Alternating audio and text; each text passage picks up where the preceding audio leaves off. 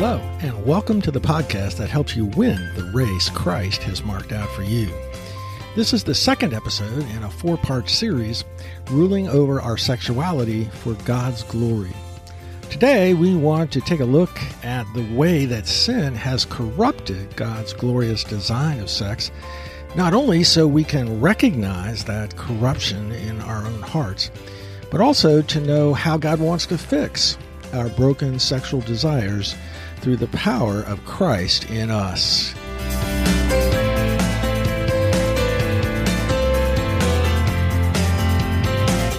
Welcome to season number 1, episode number 13 of Mission Focused Men for Christ.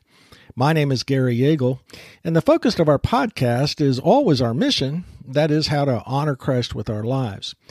In our series, Ruling Over Our Sexuality for God's Glory, we looked last time at 5 characteristics of our God-given sex drive. Number 1, it is God's good gift to us. Number 2, it is easily awakened by sight, which can cause men today to face unparalleled temptation coming at us on our various screens. Number 3, it was designed by God to be very powerful. Number 4, our sex drive flows from our hearts, which is why lasting success in battling lust is so hard. It's not just a matter of behavior modification, but rather about heart transformation, a long process by which Christ makes us holy. Number 5, our sexual appetite flows out of our deeper hunger for intimacy.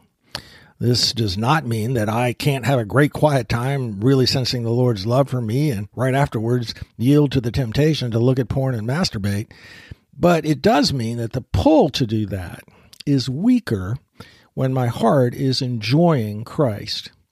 This is one part of battling lust, but not the only way to fight.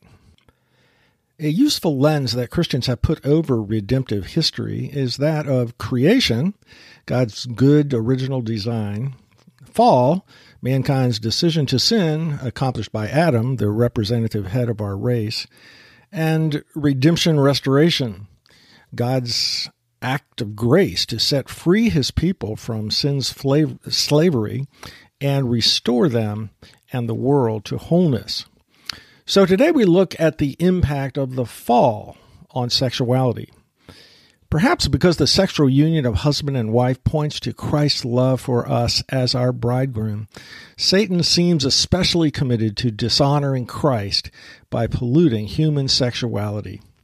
Let's look at 4 ways that sin has corrupted the sexual nature of men and women, and then 3 implications, what that means for us in our battle to manage our sexuality for Christ's honor. First, fallen man takes nakedness outside the confines of marriage. Our bodies are not dirty or shameful, they're private. They are to be shared with one other person alone, our mate, only after he or she has made a public vow to love us unconditionally. Without that covenant of marriage surrounding total exposure, nakedness is ruinous. Public nakedness destroys the souls of people like porn stars. But even the teen practice of sexting is damaging. Biblically, public nakedness was a great shame. In judgment upon God's people, he said to them, "Your nakedness shall be uncovered, and your disgrace shall be seen." The same judgment is articulated in the prophet Nahum, who says, "Behold, I am against you, declares the Lord of hosts, and I will lift up your skirts over your face, and I will make nations look at your nakedness, and kingdoms at your shame." The problem with porn is not just that it generates sinful lust. It is fundamentally evil to gaze upon a woman's nakedness unless you're a doctor, mortician, or her husband. It is equally wrong for her to reveal her nakedness in public. In Genesis 9, 2 of Noah's sons, Shem and Japheth, are commended for refusing to gaze upon their father's nakedness, while Ham is cursed for inviting his brothers to do so. Fallen man takes nakedness out of marriage. The second way that sin has polluted our sexual nature is that fallen man takes sex outside the confines of marriage. Confining sex to marriage in this culture sounds archaic, but we disregard God's design for sex at our own peril. Paul's words are clear, "For this is the will of God, your sanctification, that you abstain from sexual immorality." The term sexual immorality is porneia. It refers to sexual involvement with anyone other than your opposite sex spouse. Sexual involvement is not just a reference to intercourse, but to oral sex and sexual touching. The biblical standard is reflected in Ezekiel's metaphor for Jerusalem's whoring after a false god. He writes, "They became prostitutes in Egypt, engaging in prostitution from their youth. In that land their breasts were fondled, and their virgin bosoms caressed." Some in our culture have reduced the glory of sexual union to a pleasurable form of recreation. That's the attitude of those who, quote unquote, get lucky trying to meet someone or pick them up at a bar on Friday night. Sadly, it's increasingly the view of many teens who engage in no-strings hookups, usually involving oral sex, which many teens today don't even consider sex. WebMD reports, "Today, hooking up instead of dating has become the norm. About 2/3 of teens say at least some of their friends have hooked up. Nearly 40% say they had sexual intercourse during a hookup." What a tragedy. To reduce the glorious union of a husband and wife, body, soul, and spirit, to completely mechanical, dehumanizing body parts sex. Others in our culture value sex more. They see it as the appropriate expression of true romantic feelings. It is the expected behavior of those in a relationship. In this view, reluctance to have sex is viewed at best as being old-fashioned, and at worst as being emotionally hung up. But saving sex for marriage is not about being a prude, being hung up, or stuck on tradition. It's about believing that following God's design is always to my benefit, as well as to God's glory. Paul's words to the Galatians come to mind. "Do not be deceived. God is not mocked. For whatever one sows, that will he also reap. For the one who sows to his own flesh will from the flesh reap corruption. But the one who sows to the Spirit will from the Spirit reap life." The third way that sin has corrupted our sexuality is that fallen man wants sexual pleasure without the hard work required to have emotional intimacy with a real woman. I believe this characteristic of the fall explains the seismic epidemic of pornography that is rocking the 21st century world. Stephen Arterburn puts his finger on this fallen part of male sexuality. He writes, "The Playboy Mansion was built on the proceeds of men's desire to have sex with themselves while looking at pictures of perfected nude women. Compulsive masturbation built on fantasy and pornography is a quick escape from intimacy. The compulsive masturbator is without the ability to develop genuine intimacy skills. Sex becomes a one-sided process of self-gratification. The addict would rather masturbate than take the time to develop a relationship. Expecting marriage to eliminate the drive to masturbate, the addict soon finds that intimate sex is too much trouble and returns to the compulsion."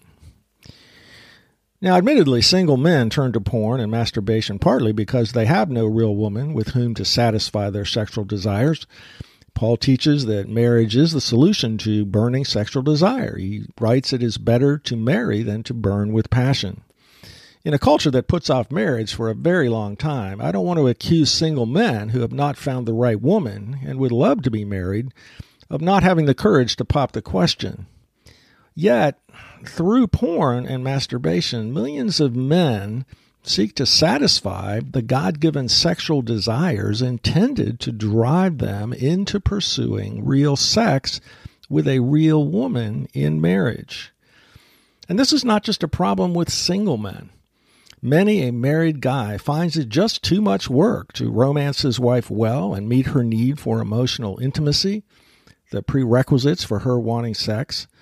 It is easier in this culture to let her go to bed and pursue self-sex through the stimulation of images on a screen. Number 4, our sinful nature also damages our sexual relationships within monogamous marriage. It is not uncommon for Christian couples to feel rejected, used, misunderstood, and sexually not fully satisfied in marriage. Wives are created so that the lack of harmony in the relationship dampens their sexual desires, which most men simply don't understand. Wives often complain that their husband only wants and gives affection when he wants sex. When a husband feels like his wife is not that responsive to his advances, he will initiate lovemaking with his wife less frequently, but is then tempted to indulge in pornography and masturbation. Although he cannot rationalize his sexual sin by blaming his wife, it is equally true that for the married man, God's solution to sexual temptation is passionate, frequent sex with his wife. The sex drive of wives often doesn't keep up with their husbands, causing wives to feel like their husband's relentless desire for sex is selfish. Godly, Christ-following mates need to work together to discuss openly their different sexual intimacy desires and work together to satisfy them. Well, I see 3 practical implications of sin's pollution of our sexual desires. Number 1, if uncontrolled, the male sex drive will destroy. Archibald Hart, in his book, The Sexual Man, writes, "For many men, the sex drive feels like a volcano, explosive and unpredictable that continues to burn deep down in the groin even when there is no reason for it. It may be dormant for a while, only grumbling occasionally, but it awakens sooner or later, and when it erupts, it can lay waste to everything in its path, including honor, reputation, families, virginity, fidelity, chastity, good intentions, lifelong promises, and spiritual commitments." That is a sobering and very true list.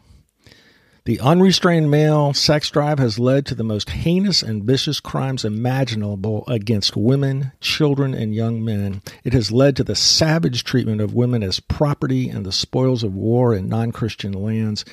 It always leads to disrespecting women rather than cherishing them.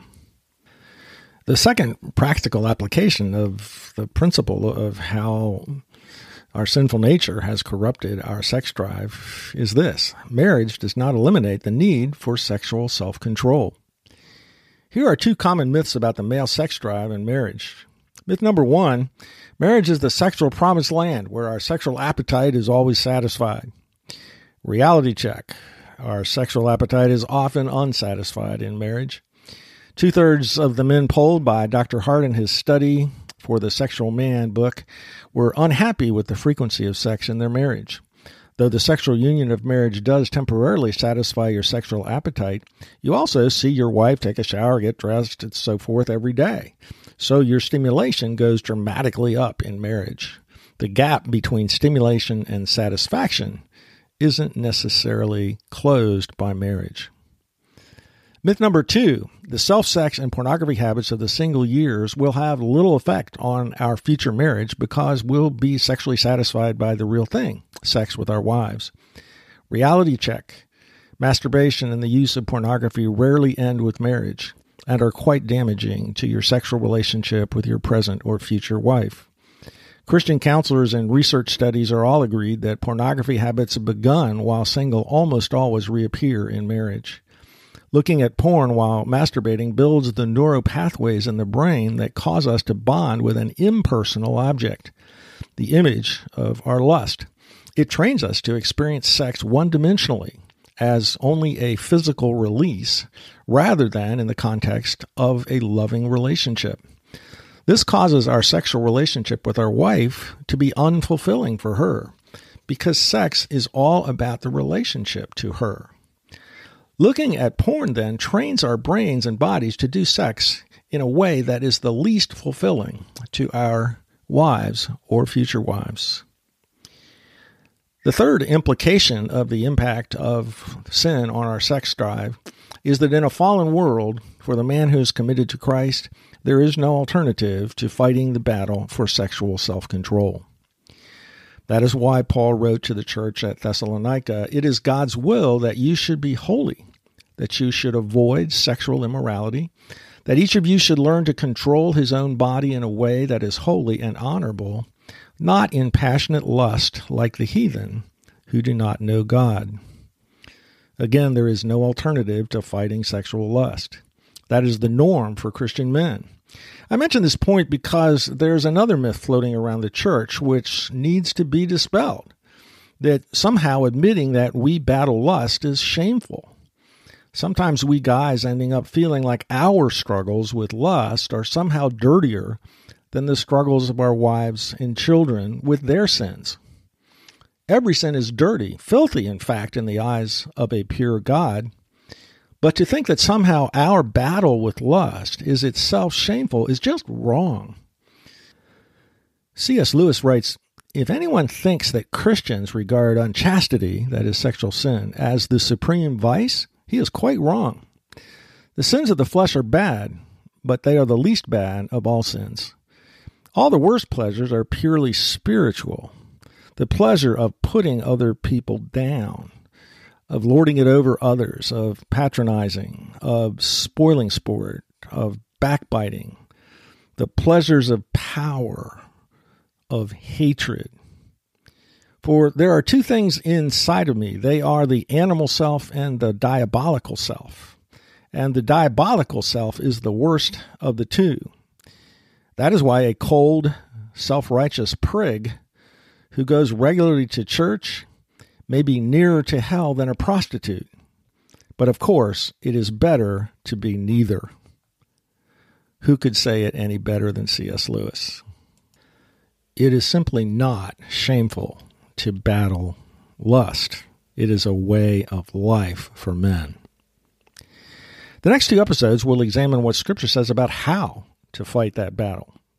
Our sex drive is powerful, so sexual temptation is powerful. But as we will see, the work of Christ in our lives to redeem our sexuality for His glory is even more powerful. So don't lose heart in your battle.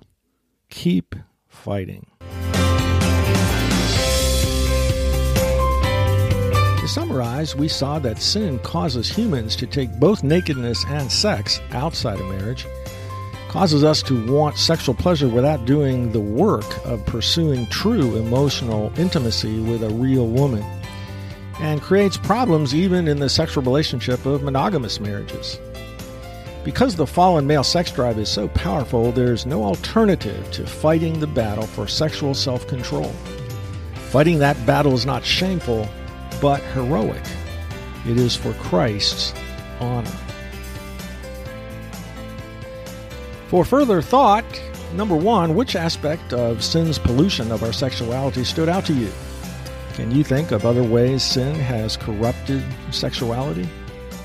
Number two, what would you say to a Christian brother who was deeply disheartened over his continual losses in the battle with lust? Because our sexuality flows from our hearts, which are corrupted by sin, the battle with lust can only be won by battling at the level of the heart. So next week, we will look at 3 ways we need to direct the passions of our heart to win this battle, and the week following, 5 ways we need to guard our hearts. So again, next week's episode, 3 ways we need to direct the passions of our hearts to win the battle with lust. For further information about our ministry, go to forgingbonds.org. And if this podcast has been helpful to you, don't forget to tell other Christian men about a podcast that helps them stay focused on their mission to honor Christ with their lives.